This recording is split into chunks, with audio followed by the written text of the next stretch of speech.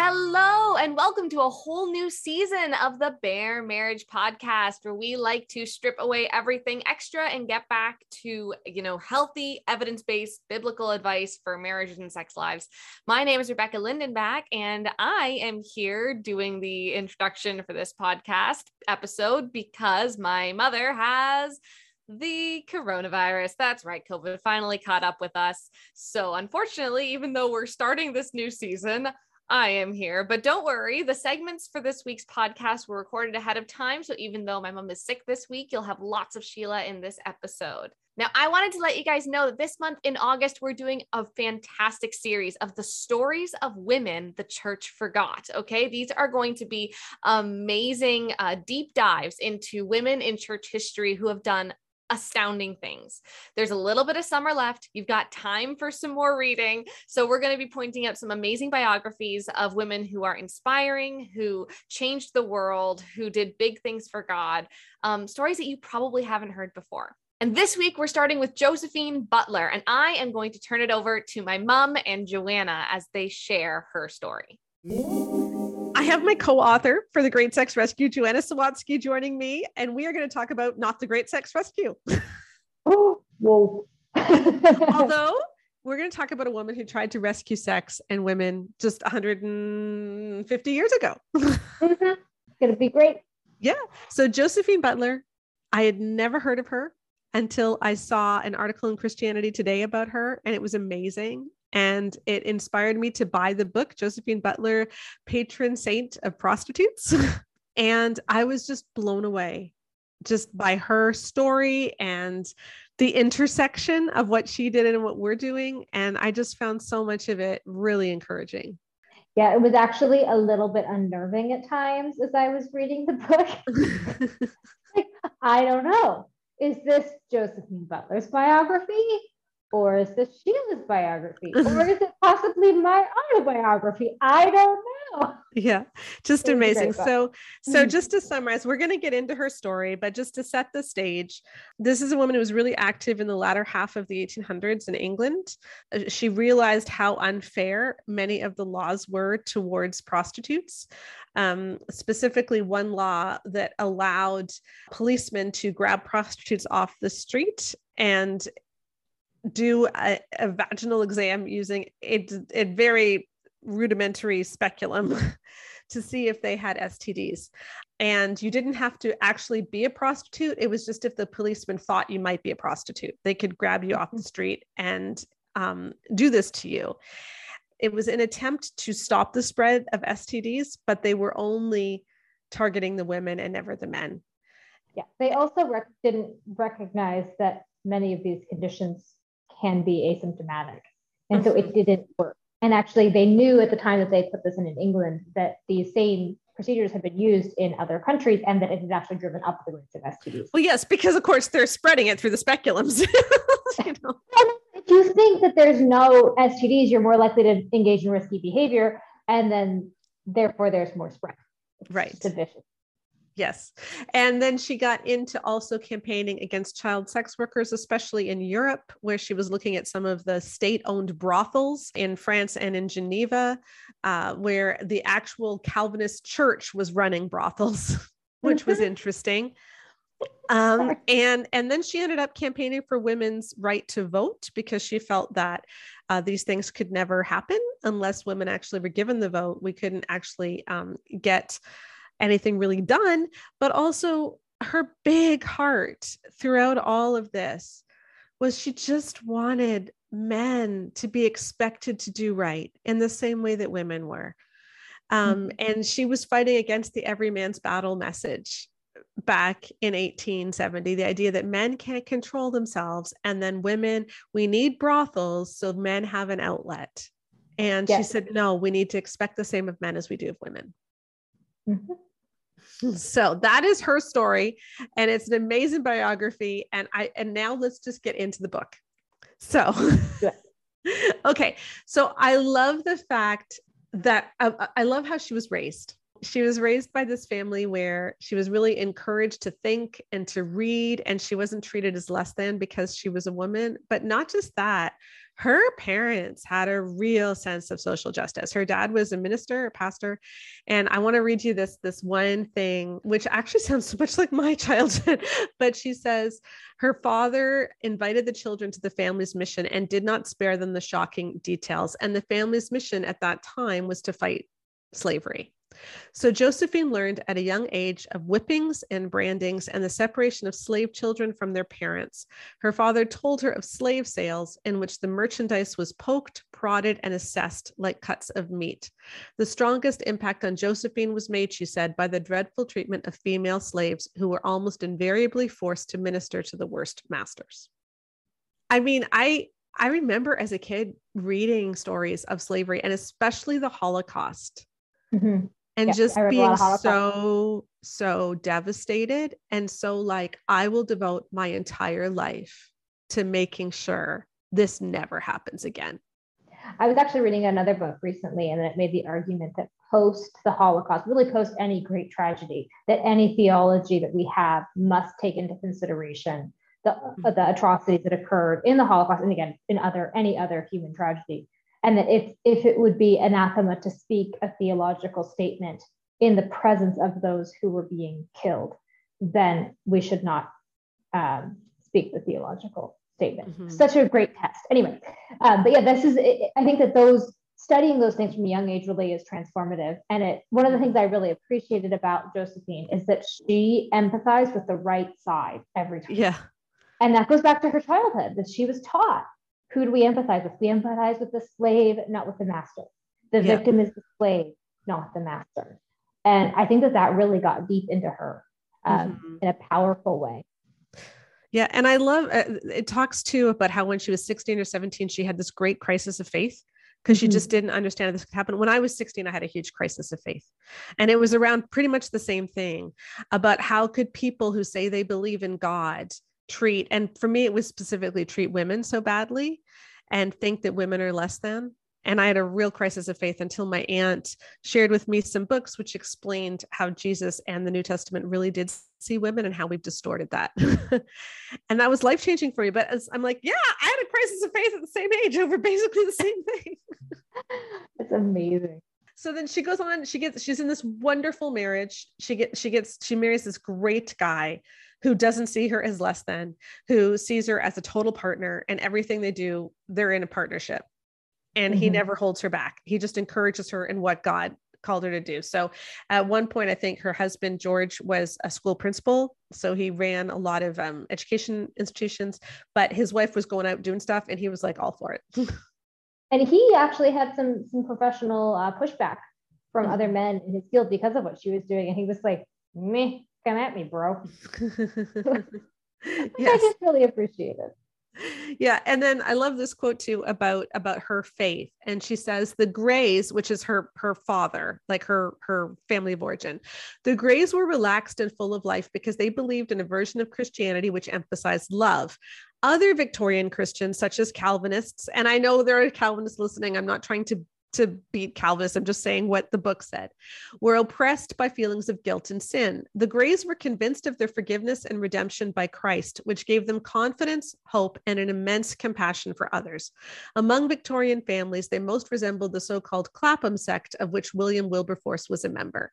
So they were very much in this Protestant space in England, which was very anti-slavery, was very, let's do something for the poor. That's where they were living. They were about the kingdom of God on earth as it is in heaven. Exactly. Yeah. Yeah.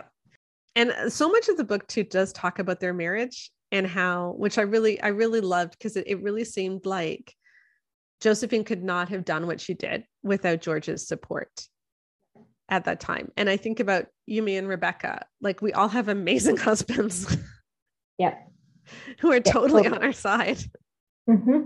Yeah, and you facilitate our jobs. You know, when we were writing The Great Sex Rescue, I had a 2-year-old and I was big and pregnant and running stats from I'd wake up in the morning, that last 6 weeks. I was waking up in the morning and then working until I went to bed. Yeah. Pretty much, because we had to finish the book and I had so many stats to run. I would stop to help with the baby and to go on walks. And that was about it. And my husband just took care of her to facilitate. And that's the sort of thing that Keith and Connor and Josiah have all done to help us to do the jobs that we have, which has been such a gift. And it was lovely to read about a man in the Victorian era who, again, just allowed his wife to follow where she felt the Lord was leading her. Yeah, it was absolutely amazing. Here's just a few thoughts that she had about gender. She said in her letters, "It seems strange that I should have been engaged in taking up the cudgel against men when my father, brothers, husband, and sons have all been so good." So she wasn't anti-men. She was just anti this Christian view of men that they need a sexual outlet because they're somehow incapable of controlling themselves. And she says, Josephine Butler believed that Christ had liberated the women he met, and therefore the Christian faith should liberate all women too. And as I was reading her story, she seemed like almost naive sometimes. And I think I've been naive too. Like she really thought, look, this is just so obvious. And then she'd preach it and everybody would disagree with her. And so that would just make her go full strong ahead, even harder. Mm-hmm. Well, I think what was sad to me reading it is that she had a lot of insights that we're still arguing about 150 years later. It consistently shocked her and bothered her when it was Christians who were up against her, not when it was like politicians or the world or whatever, but when it was the church. And especially like at first it was over slavery. Like she says, she was shocked to discover that many of her friends did not agree that the issue of slavery should have been pushed to the point of civil war. So she very much wanted the slaves free and that there was no other choice when people are being so badly treated. And that haunted her, that other people free. So really interesting.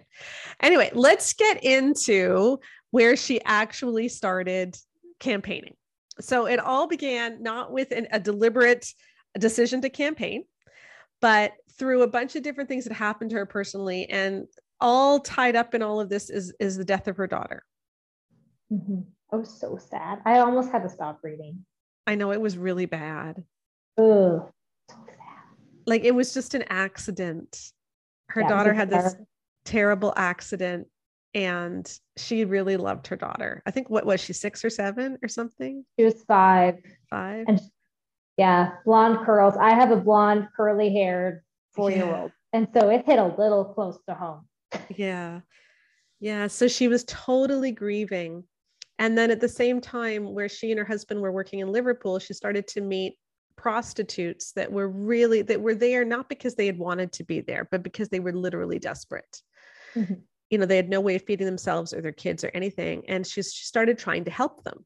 And as a way to deal with her grief, and one woman who later went on to serve with her, prostitute, she said this, Mary was the former prostitute's name, and she brought Mary into their house.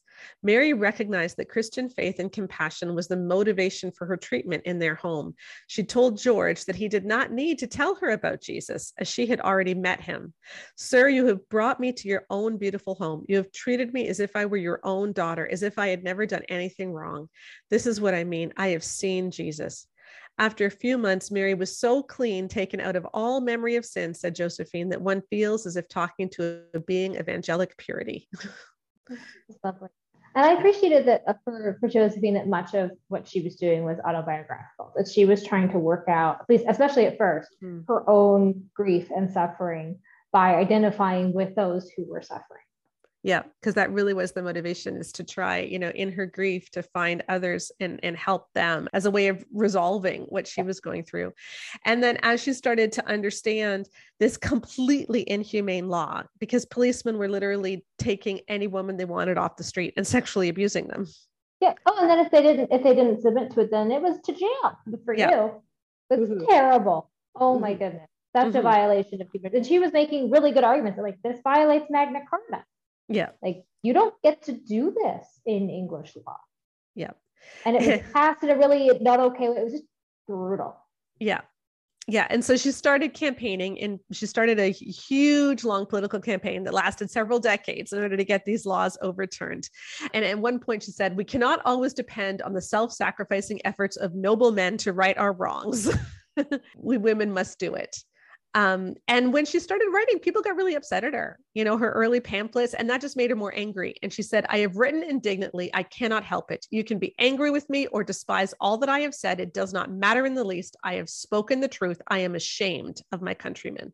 Well, and that story about people finding her work embarrassing or that what she was doing was untoward really hit me hard, because I know we've both gotten that kind of pushback personally. And that has been very difficult for people annoyed with us for speaking out about marital rape. Yep. Like, I'm sorry, I don't know what else to do. Yeah, exactly. But she said, it's better to do something than to take action than to burn with anger and do nothing. Yeah. Well, and I think it was especially taboo to talk about these sorts of issues in the Victorian era. There was this one, I just marked this because I thought it was sort of, funny and sad at the same time. But so she's going around England, she's doing these rallies, she's explaining how horrible this procedure is. She's describing in detail what it is to try to get people to understand the horror of it. And it said, some of the impact Josephine Butler made on male audiences can be attributed to the thrill of witnessing a beautiful, impassioned woman speak about an illicit sexual topic.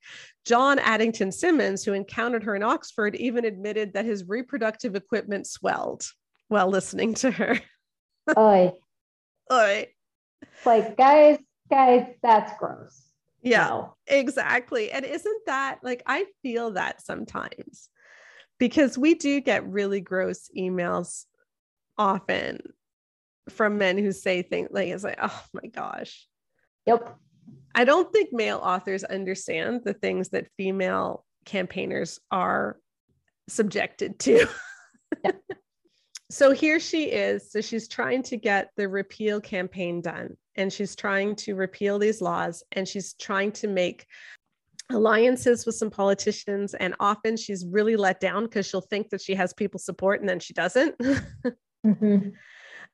She's often sick and under severe stress. She goes through periods where she's just in bed for months because she just can't handle the stress, and she feels really alone. Yeah, I really appreciated, as somebody who's had health problems, that she had periods where she wasn't as productive as she wanted to be because she had to heal, or where the stress was just too much and her body needed rest. And that was very comforting to me. Mm-hmm.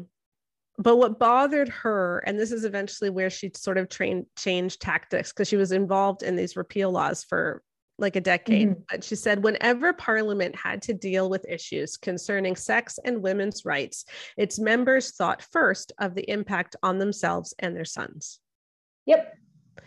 So they didn't think about the impact on women. They were thinking, how is this going to affect themselves and their sons? And we see evidence of that today too, especially in church politics. Oh yeah. When it comes to issues like of in the SBC, trying to get people to take sexual abuse allegations seriously, often what happens by the higher ups is, well, how is this going to affect the pastors? Yep. How is this going to affect the men in the church? Yep. We put men's comfort and men's desires over women's safety. Mm-hmm. And that's the essence of patriarchy. Yeah. I love too how much this woman prayed. She didn't actually go to church that much, which is kind of interesting because she had books that publishers refused to publish because they were too Christian.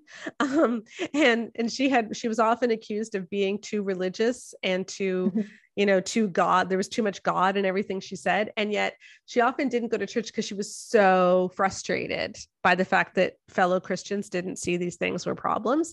But she had this rich prayer life. And so whenever Parliament was debating, she would lead these big prayer meetings, or she would go into these big prayer and fasting sessions where she would pray that God would be pleased to confound the deliberations and make the results like the confusion of tongues at the building of the Tower of Babel. And so it proved. So, her experience of Christianity was one of great disappointment in fellow Christians, but also great comfort from Jesus. Mm-hmm. But also like just knowing that your mission is a hard one, and having that not stop you. Well, she knew when she started doing the work, advocating for prostitutes, she knew that it was going to be very difficult. And there was she expanded her work later and also knew how difficult it was going to be. She went in with her eyes open and still did the hard thing. Yeah. So in this book, one male politician who was on their side, I forget his name. So he was campaigning in the House of Commons on for repeal. He said this to other politicians: in this matter, women have placed their feet upon the rock of ages, and nothing will force them from their position. They knew full well what a cross they would have to bear, but they resolved to take up that cross, despising the shame. It was women who followed Christ to his death and remained with him while others forsook him. And there are such women amongst us now. Isn't that beautiful? Yeah. This woman was a powerhouse. At her time, she was quoted in newspapers more than Florence Nightingale. She knew Florence Nightingale. They were contemporaries. She was better known than Florence Nightingale. And she has largely been forgotten to history because she didn't talk about the right kind of women. She didn't campaign for the right kind of women. Yeah. And so she's been forgotten, but at her time, she was really well known. She was very hated. She was very debated. She went all around England giving these fiery speeches. and what really bothered her and what she really started to campaign against. So after the repeal laws got sorted out was let's figure out, let's deal with brothels everywhere else, because she said that the majority of both religious laws and secular laws, the object of it was to protect men from the physical consequences of their vices. Yep. And I just feel like, isn't that the way we have set up church so that men are protected when they sexually abuse women? At least that's cracking now, but the number of women who wore themselves out trying to change churches. It's only this year that the Southern Baptist Church finally listened. And will they make the changes that they need to really change the church culture? That's the question. Yeah, it was really sad reading the book. It was a powerful book. I really enjoyed it. It was a healing thing for me to read it, but it was also profoundly sad because there were lots of places where they were talking about thus and such committee of such government or this brand of the church. And I thought, I can substitute in here the Board of Focus on the Family. Yeah. Or I can substitute in many mega church pastors. And it reads the exact same, and it's been 150 years. Josephine Butler was a powerful campaigner for the rights and dignity of women in an era where women had very, very, very few rights. Victorian England was terrible for women. Mm-hmm. And yet, how much further do we have to go? Women still bear men's choices. And the women who chose to be prostitutes, and Josephine did a very, very good job of pointing this out, they did not choose to be prostitutes because they wanted to, sleep with a bunch of guys. They chose to be prostitutes because they had no other choice. They had to put food on their table. The economic system in which they were stuck meant that they could not have jobs. They could not make sufficient money to support themselves. And so they were stuck. And the only thing they could do was sell their bodies to have food. And the men were often soldiers, not particularly well off, but certainly able to survive. And the women were just trying to eke out a living. And many of the brothels were incredibly economically exploitative. And actually, it was a slave system. And Josephine correctly saw that, identified it for what it was, and then fought against it by name. Yeah. Yeah. She absolutely did. So after England, she threw her sights internationally. She went to France. She found brothels there, where one place where there were 400 girls ages 5 to 11 in the brothels. And she brought those stories home. Some of the girls were English and they had been taken there. A trick. It's again, nothing is new under the sun. You hear stories about this around the world today. And here, listen to this one about Geneva. So she says, the theocratic regime of Geneva was the most moralistic in Europe, founded in the 16th century by John Calvin, who believed that he and his fellow Protestants were the elect, uniquely chosen by God for salvation. It was highly organized and deeply puritanical, since Calvinists believed that a sin such as prostitution or even seduction proved that the sinner was not one of the elect. Such rejection left no room for repentance or rehabilitation. It was, Josephine remarked, a regime of cold, heavy Old Testament repression. At the same time, the fathers of the church were pragmatic about the need for male sexual outlets and set up a highly organized system of brothels. Yep. So the church set up brothels because they believed every man's battle. Mm-hmm. There's nothing new under the sun. I felt like I was reading, stuff like Steve Arterburn says, men just don't naturally have that Christian view of sex. That's a quote from Every Heart Restored, written by Steve Arterburn and Fred Stoker.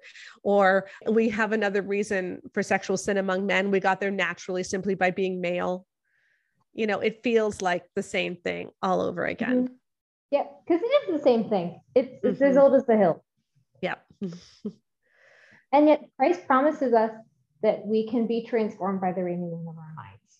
Mm-hmm. And what's so sad is that the men in power in Geneva in the 1800s and the men in power in evangelicalism today do not believe in the transformative power of the Holy Spirit for men.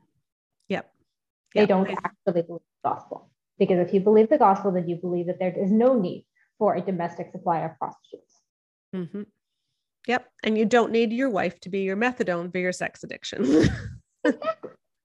Yes. So while she's campaigning for a change in the laws, she also had some Christians telling her that she should campaign more for like purity laws, actual purity. And she wasn't into that. Yes, I loved this part. I loved that. I loved that she saw correctly where the line was that you could not legislate that somebody follows. And she saw the dangers of that sort of legislation, how it could be misapplied, how it would lead to further bondage. I thought that was amazing. And I applaud her for seeing that as it was and for accurately identifying it and then campaigning against it very, very ardently. Yeah. I think so she really felt that the purpose of laws was for justice and for safety for people. But the purpose of morality, like how we choose how we act, that's an issue of morality, and that's not a subject for laws, which is really the way it should be, So she went around campaigning for men to act like Christian men.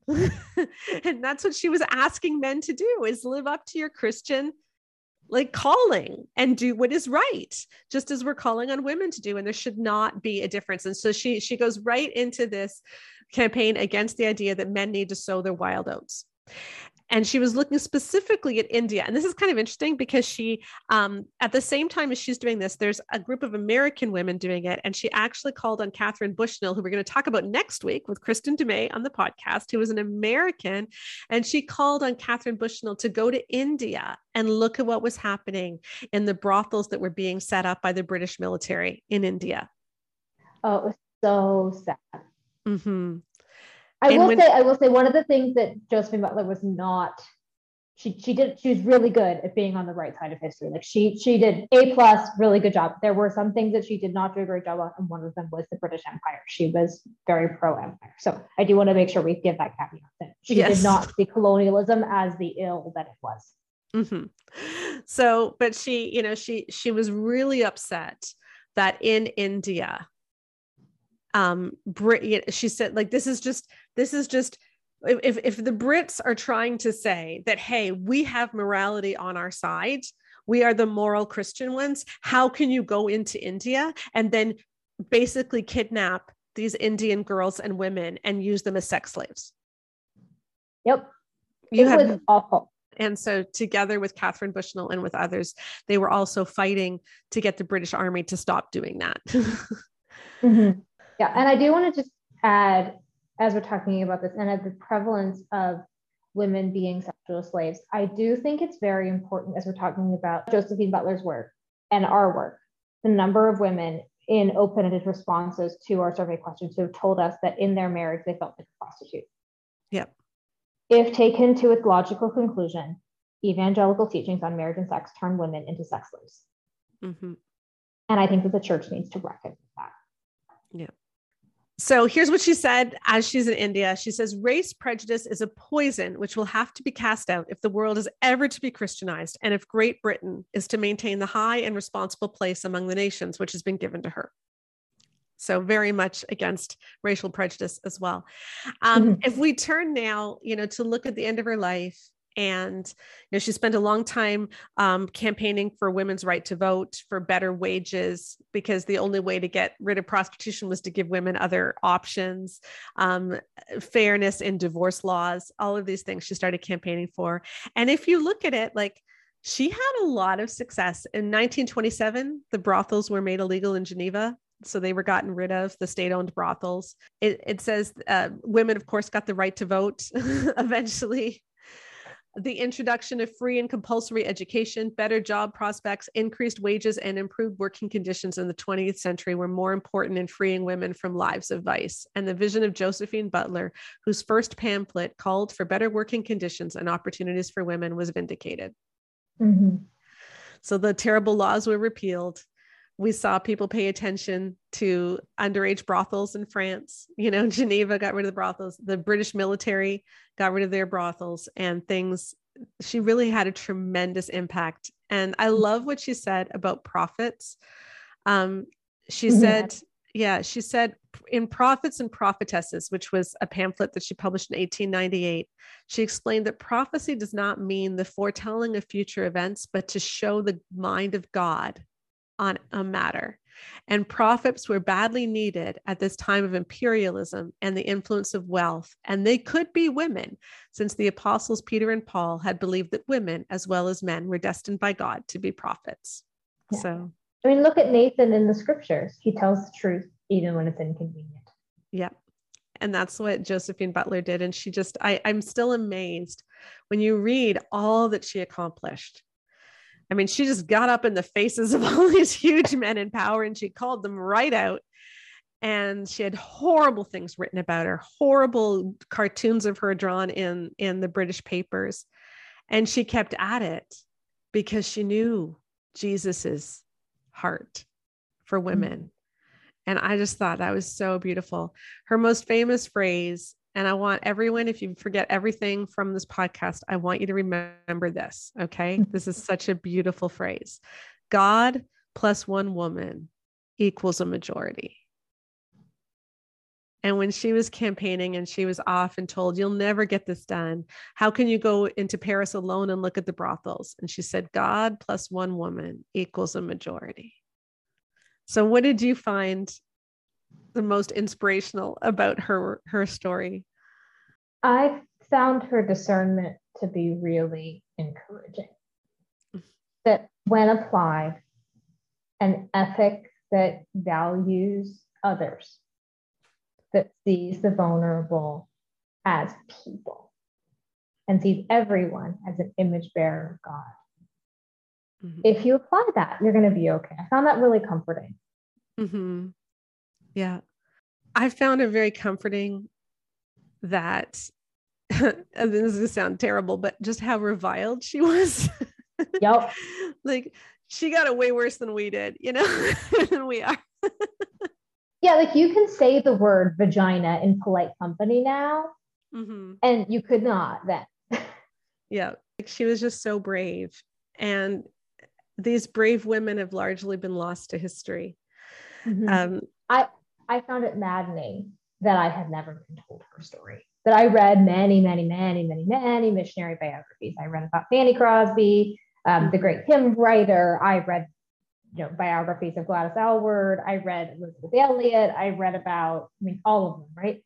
Never heard of her. And I think that is a great and an indictment for the church. Yeah, because her theology is so right on. Like, it's so right on for today. It's and everything she said, the stuff about prayer, like I just found, I tried to take my notes because I highlighted so many passages as I was reading this, and trying to get them small just to share on this podcast was hard. But I found this almost a devotional experience reading it because it really was so full of Jesus. And it was beautiful. So I highly encourage, the summer is not over yet for most of us. If you need some beach reading or you just want to read something other than fiction, but that still reads like a story, a really exciting story where there's tension and there's like a protagonist and an antagonist and there's good and bad fighting evil, then pick up The Patron Saint of Prostitutes, Josephine Butler and a Victorian Scandal. I will put the link in the podcast notes. It's a great book, and let's not relegate her to history. Let's bring her back, because this is a woman who should be remembered. Absolutely.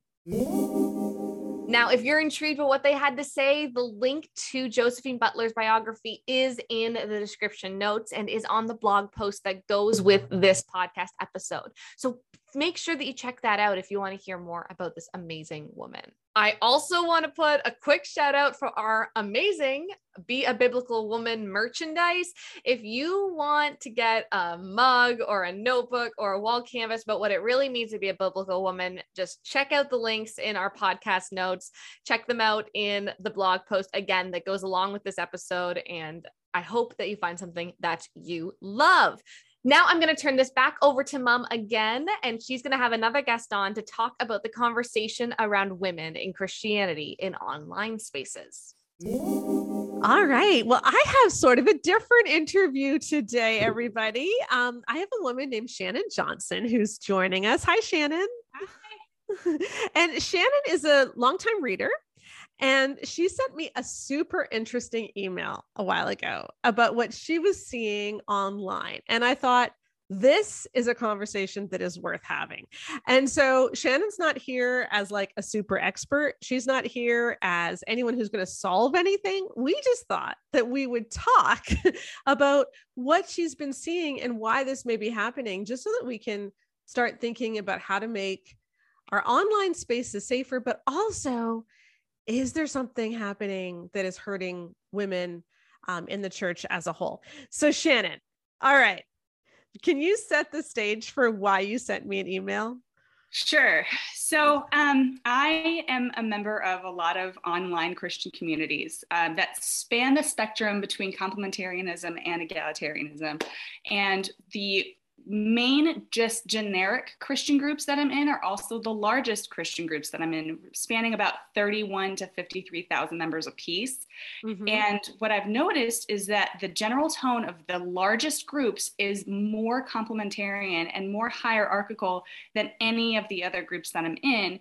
And there are a lot of new Christians in there mixing with lifelong Christians. So they're still trying to get a taste of what Christianity means to them.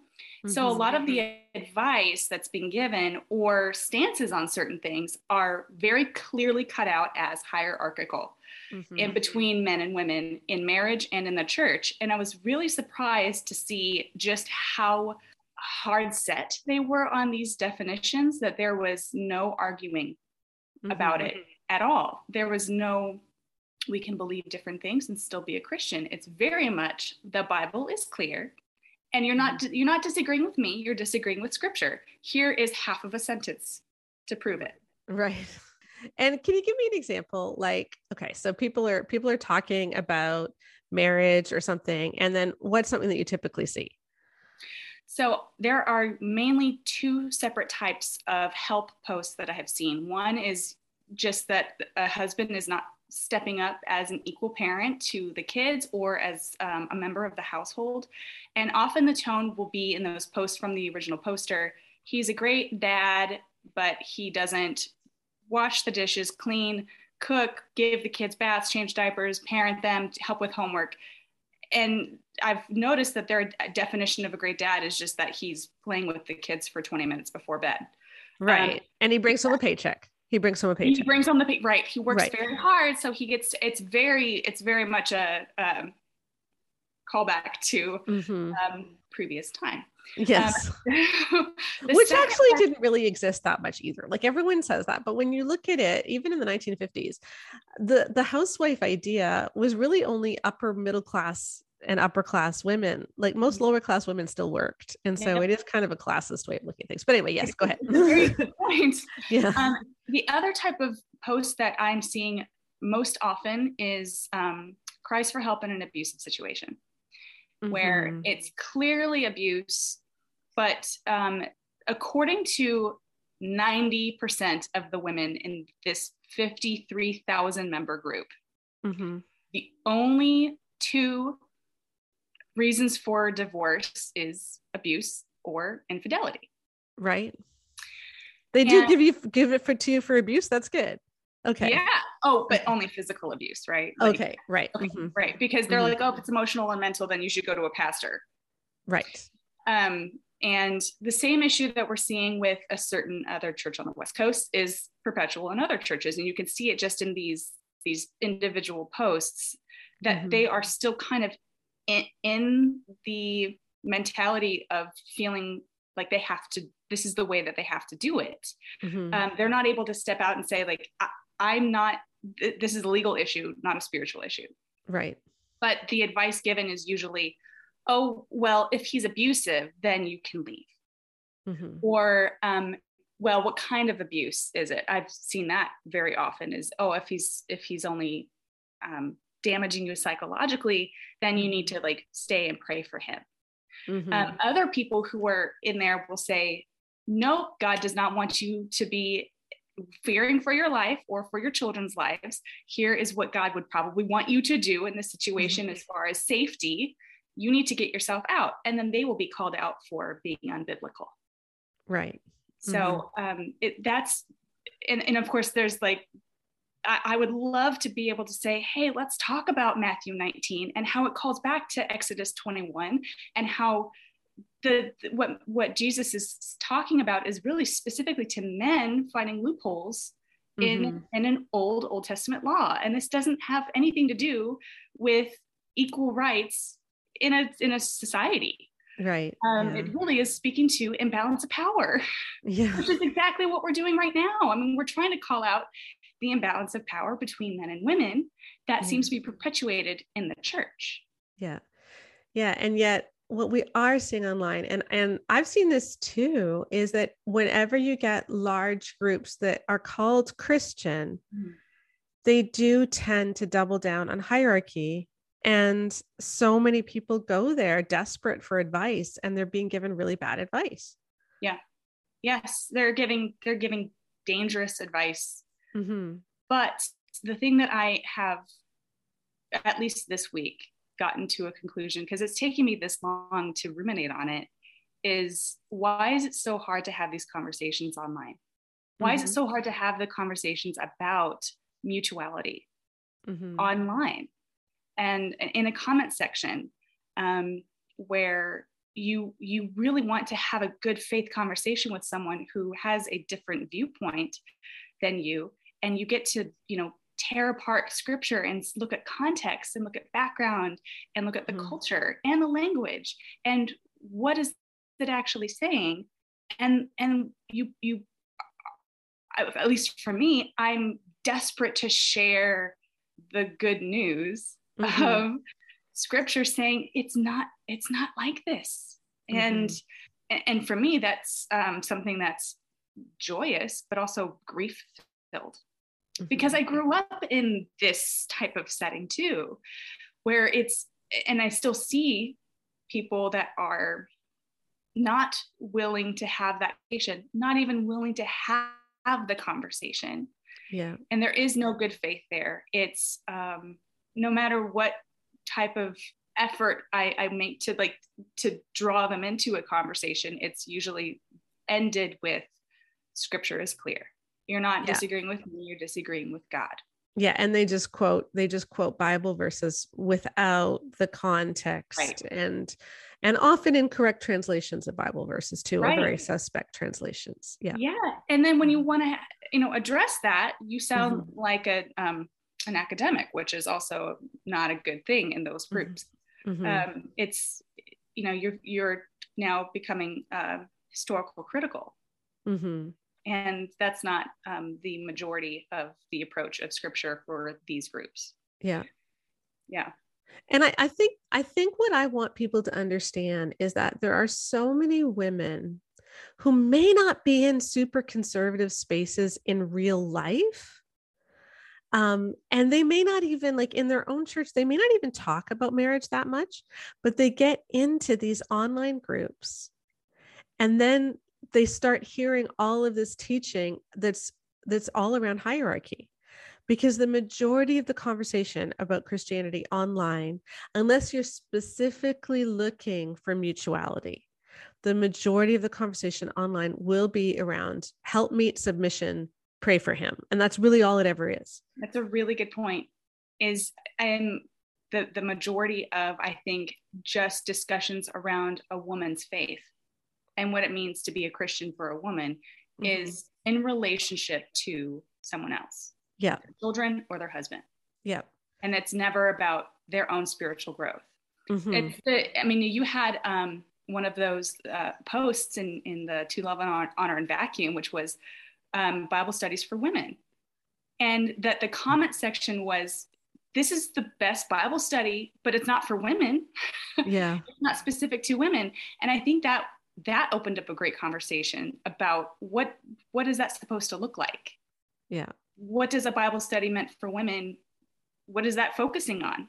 Because the majority of them are going to be focusing on how you act or are serving God in relationship to your role. As opposed to just how you can look more like Jesus. Yes. Yeah. Yep. Yeah. And so, I know that you're an admin of some groups and you're a lurker in others, or you try to talk in others. What do you see are some of the big problems when you're an admin? The biggest problem that I have seen that I think really is new for me, because this journey that I've been on is only in its toddlerhood. But I am trying to balance fairness with each side of the spectrum. And so the group that I'm in, we have been very clear is interdenominational, meaning we're not going to really have a set of doctrine beyond the divinity of Christ, the reality of his resurrection, and that all you need to do to be saved is to accept the gift. That's it. That's where we stop. Yeah. And we've had to be very clear about that. So when topics do come up and someone says that's unbiblical, we have to, and we know for a fact that a certain denomination might actually disagree. We have to step in and say, like, hey, just so you know, like, this is an interdenominational group and there will be disagreements. We only agree on the core tenets of Christianity. Yeah. So in response to that, they decided to leave the group and create a traditional group. Right. And I do find that that is happening a lot. Now, I'm sure the traditional groups are saying that those who believe in mutuality are also locking them out. But what I find really difficult online is when you are trying to discuss these issues, that's kind of that is the way that they just end the debate. Well, you're unbiblical. Here's a Bible verse. And if you try, like exactly what you're saying, if you try to give context, if you try to give historical context, if you try to give the Greek, they assume that you don't really believe the Bible. Yes. Yeah. Or that I think that a lot of these churches, and this is where I want to kind of get into what I think is the root, is that a lot of these churches are emotional based. You cannot have spirituality with intellectualism. And it's only a feeling, it's that cultivated worship, right? Where you feel the spirit move, but is it the spirit or is it atmospheric manipulation? Right. And we can fog machines are great. Right. The spirit moves through fog machines. It's those 4 chords that with the synth, right, over the prayer. Yes. That kind of stuff. And so I do think that you can have and should have a spiritual experience also using your mind, not just your heart, because there is, even looking at the Greek and the Hebrew, there is a connection between, sometimes they use the one word between the two. So having those types of experiences intellectually or like cerebrally for a lot of these people is heresy. Right. Because you are looking at I think they look at it as you're trying to find the stakes. whereas we're trying to find the meaning Mm-hmm. and intent of the scripture and not just the feeling it gives us. Right. Yeah. That I think that is really true. I was in a discussion online yesterday where somebody was saying that the Bible was all that we needed for counseling because it says in Isaiah 9:6 that he will be called Wonderful Counselor. And I said, yeah, but that's Jesus. Yeah. That's not the Bible. Like Isaiah 9:6 is referring to Jesus. Yeah. Jesus is the word of God. Yeah. The ultimate word of God. And then she quoted John 1, to me about in the beginning was the word and the word was with God and the word was God. And I said, yeah, that's about Jesus again. like it's Jesus, and the Bible points us to Jesus, but we interpret scripture through Jesus. We don't idolize scripture. So when you said interpret scripture through Jesus, then what does that look like practically? Yeah, well, to me, what it means is we need to really understand who Jesus is. And if a verse doesn't line up, like if our interpretation of a verse doesn't line up with who Jesus is, then that's a sign that we may be interpreting something wrong. I absolutely agree. But I think that's such a good example, though, of Jesus is our interpreter for scripture, but they leave it there. They go, and that's there you go. All you need is Jesus. And there's no practical application for how we need to be using the example and model of Jesus as our filter for the rest of scripture. Yeah. Yeah. And then you get into the situation where I think you're right. Churches often really stress the emotional rather than the intellectual, but at the same time, these churches are often very hierarchy based. So women don't really have a role or a voice in the church, and they don't really have a place that they can turn to for help, because women aren't going to go to elders like if they're having help in their marriage. So maybe they would go to their women's Bible study, but not always. And so I think that's why women tend to flock online far more than men do. There is a little bit of an anonymity. That's the protection there. So many of them will say, I went to my church, again, you're very familiar with the scenario. I went to my church. I was struggling with, my husband is an addict of some kind. I went to my elders and they told me to still submit to him, and it's damaging our marriage. What do I do? And I went to my elders and didn't really get anywhere. I went to my pastor and now I'm asking you. And yeah, there's no females on any sort of pastoral leadership. They don't allow women to be pastorally trained. So when a female congregant is needing some sort of help that is private, they have very limited options, and all their options are male or untrained female. Right. Kate Bowler, I believe it was, wrote an amazing book a couple of years ago called The Preacher's Wife, about women in evangelicalism and how there's a few routes for women to get really famous in evangelicalism. And one of them was by being a preacher's wife. So you think about Lauren Chandler or some of these women who became famous just because they're married to a guy who's famous. And the other one is building some sort of a platform, an influencer platform online. And the thought is that when there is no room for women in churches, then they're going to build these whole platforms on women's ministry.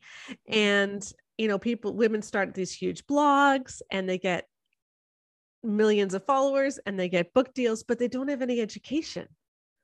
Yeah. And I know that has been that criticism has been thrown at a lot of women, like we shouldn't listen to them because they don't have MDivs. I'm not talking about an MDiv. I don't actually think you need an MDiv. I would like to see some education in psychology and sociology and and actual like evidence-based things, but we don't have that. And so we have women who have a lot of authority online and who are admins in a lot of really large groups who have the ability to actually really influence women in difficult marriage situations, and they're not doing it in a safe way. Yep. Quite a few of these threads have devolved into that type of splintering, where she decides to leave her marriage against the advice of the majority of everyone in that thread. And then she realizes she has no place in that group. Mm-hmm. of 53,000 members. Mm-hmm. Because often some admins will delete dissenting opinions. Right. And so the only thing that a reader will see is one side. Yeah. And that's also incredibly toxic and dangerous as well, especially for someone who may not feel comfortable speaking up in the group and is just a lurker trying to discern what to do in their own situation and only reading one point of view, which could potentially put them in danger, has some really heavy consequences. Yeah. And I think one of the reasons that we often go towards the more hierarchy things is people like pat answers. We like pat answers. We like security. If the answer is just submit more, then, hey, we have an answer.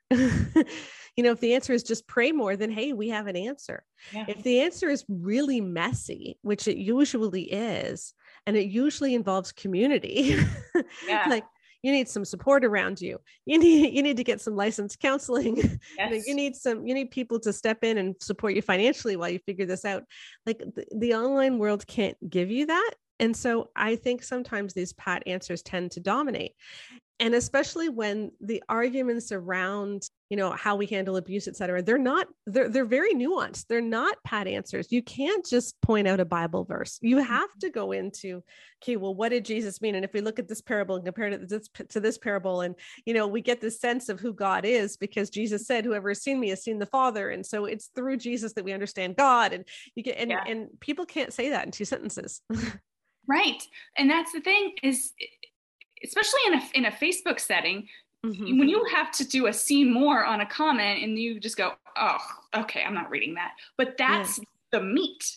Yeah. That's what, because you can't just leave it with 2 sentences. You have to go into different, like you're going to be writing a novel because that's that is giving the character of God justice.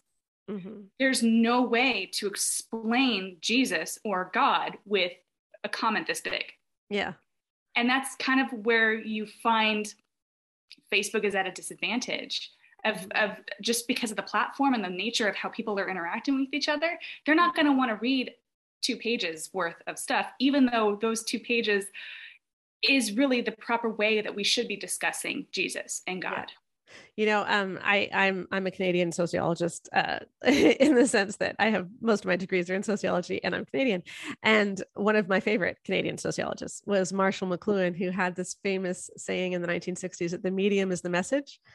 And what he meant by that is that the medium actually becomes the message. Like the message is transformed and changed based on what medium it is on. So in social media, pat answers and your extremes on one end or the other, like the polarized thoughts, those become the norm because that's what gets the interaction. And then we're not able to have healthy conversations. And I do see things really polarizing online. And so I guess the reason that I wanted to talk about this is I just think that there needs to be a wider conversation about how Facebook may not be the safest place if you're just in a Christian group. Yes. Like when it's just Christian and there isn't any actual requirement that people look at mutuality or anything, it's going to tend to devolve into Doug Wilson stuff. And that is a really good point. In the last 2.5 years, I've gone through a little bit of a spiritual journey. I think that a lot of people have, that I have a community of women around me who are all egalitarian, but not all Christian. Mm-hmm. And that has been one of the most incredible and healthiest interactions I've ever had. I mean, up till this point, most of the friendships that I've had have been just Christian and just out of my church. I mean, out of my childhood church in California, we also moved to another mega church in Louisville that had 22,000 members when I was there. So there was no need for a community outside of the bubble. So everyone was in agreement about everything. And that was when I got out of that and realized that there were people who fall on different sides of all the spectrums. The biggest influencer for me with that was my husband's family, who were lifelong Christians, missionaries, Lutheran, and egalitarian. And it took me about close to a decade to kind of shed my skin of my upbringing. And now we're having conversations about like, okay, so let's take a step back and figure out why it took me so long, how I got here. And now we're going to have these conversations. And every time they come in town, we end up having conversations surrounding biblical texts when it comes to complementarianism, but more so how that is the bigger picture of this is that it's not just about complementarianism versus egalitarian. Mm-hmm. There was another topic in one of these groups that was about circumcision in the Old Testament. Mm-hmm. And something very not applicable today. I mean, very, very, you would think, innocent, low stakes. And it was a wife who was concerned that her husband was doubting God because he had questions about the health standards for circumcision in the Old Testament. And he said, isn't that like really high risk? And wouldn't babies die often from infection? Mm-hmm. So she said, please help me understand, like, what should I do about him? And everyone said, well, he is doubting God, not arguing with you. So it was a very innocent question, I think a really good one to have. And yet the takeaway from that was that he was backsliding. Right. So you're not allowed to question. Right. So, but that was something completely innocuous, like circumcision in the Old Testament. When you take something that is much bigger, like who am I as a Christian and a woman? No wonder that, especially on social media, the conversation deflates and can't go anywhere, is because this is happening on a much smaller scale too. Right. About every aspect of faith. Yeah. So what we're seeing right now, though, is when it comes to egalitarianism versus complementarianism, I think a lot of that is just personal identity. But if someone is willing to address an issue, if someone is coming from a complementarian background and they finally are willing to address the issue, or at least like entertain the idea, that means that the entire foundation of the rest of their faith is also going to follow. Mm-hmm. And I think that's one of the reasons why so many women are afraid to even have a conversation about it, because it's going to affect the rest of their faith. Yeah. And I think this is where you were saying that in your interdenominational group, you said, look, as long as we believe Jesus is Lord, he rose, you are saved through belief, then we're all good. The problem is that what we've been taught is that it's not just about Jesus, belief in Jesus. It's what we've been taught is that our interpretation of scripture is equal to scripture. So when people say, scripture says that women must submit to men, and people say, well, that is an interpretation, but there's another interpretation. They can't even handle that because they've equated their interpretation of scripture with scripture, because that's often the way it's portrayed by their pastor. So, Christians are people who believe all of these things. If you don't believe all of these things, then you're not a Christian. And so it's like a big Jenga game. You take one piece out and then everything falls. And we need to get to the place where we don't have faith as a big Jenga game. It's not about removing something so that everything falls. It's about building on the foundation of Jesus is Lord.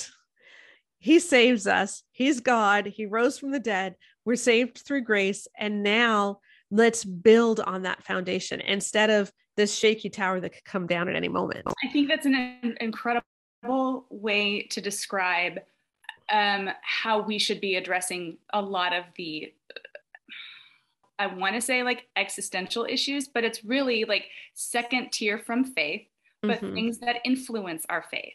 And to not be taking it down, but to be excavating it like an archaeologist, being very careful and combing through it with a fine-tooth comb, gently, with respect and reverence, and then rebuilding what we find into something that is our faith. And looking at it from that perspective, I think it gives such a good visual of why and how we can do this without losing the faith. Yeah, exactly. So anyway, so I just wanted to have this conversation so that we could warn people, the online world is not always that safe. You got to watch who you follow. We've just finished doing our mother-daughter book. Our edits went into the publisher a couple weeks ago. And one of the things we found is that a lot of the influencers for teen girls, they've got millions of followers online, Christian influencers.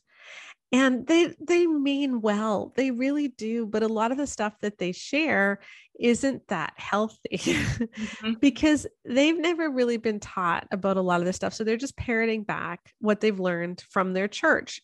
Yeah. And it isn't always healthy. And so I think we need to be really careful with our social media, especially if you're having issues in your marriage. There's another Facebook group I was in. I had to stop following it. It's not bad. It's not that it's super complimentarian. It's just they keep posting questions where they want people's advice because someone writes in for advice. And so they'll post the answer or they'll post the question. And I'm reading this thinking, this is an abusive situation. But the comment is always, remember that we're a site that supports marriage and no mean posts and everything. It's like, no, this woman, that's not safe. She's got to get out. And the problem with crowdsourcing advice is most people don't know what they're talking about. And not everyone's opinion is equal. Yeah, that's another good point. Yes. We just need to be careful. And I would just say, like, if you're in a lot of Facebook groups and they're making you uncomfortable, maybe it's time to get out, and it's okay to get out. Mm-hmm. I agree. Yeah. And I've contemplated getting out many times, but I have decided to stay and engage when I want to and engage when I feel like I have emotional bandwidth. Yeah. Because even if the person that I'm talking to doesn't receive it, potentially someone reading it will. Yeah. Oh, I wanted to say that too. People often wonder why I respond to idiot trolls on Facebook so much. And what I like to say is I'm not responding to them. I'm leaving all my comments so that all the people watching know what the argument is against the troll. I'm not expecting to change the troll's mind. I'm not expecting to change that person's mind, but I want you all to see what the argument is. And that is an important reason to do it. Yep. So thank you, Shannon, for being brave and sticking it out. Thank you for having me on and getting a chance to get it all out. Yeah. Yeah. And maybe together, all of us, we can make a lot of these groups that are toxic smaller. and form some healthier places, and maybe even change the toxicity and lower the toxicity of the groups. I mean, that's the dream, is to have a really good balance of individuals and advice, and hopefully at some point a change. Yep. I hope that's possible. Got to believe it is. All right. Thanks, Shannon. Thanks, Sheila. Bye. I hope that you enjoyed that segment. Really, let's just be wise in where we get our info from online, especially. So remember, there's a link to the book on Josephine Butler in the podcast notes. And seriously, you do not want to miss this one. It's amazing. And also, God plus one woman equals a majority. Join us next week when we have Kristen Dumais on to talk about Catherine Bushnell. She's another woman you definitely don't want to miss. I hope you have a wonderful weekend, and we will see you again next time. Take care.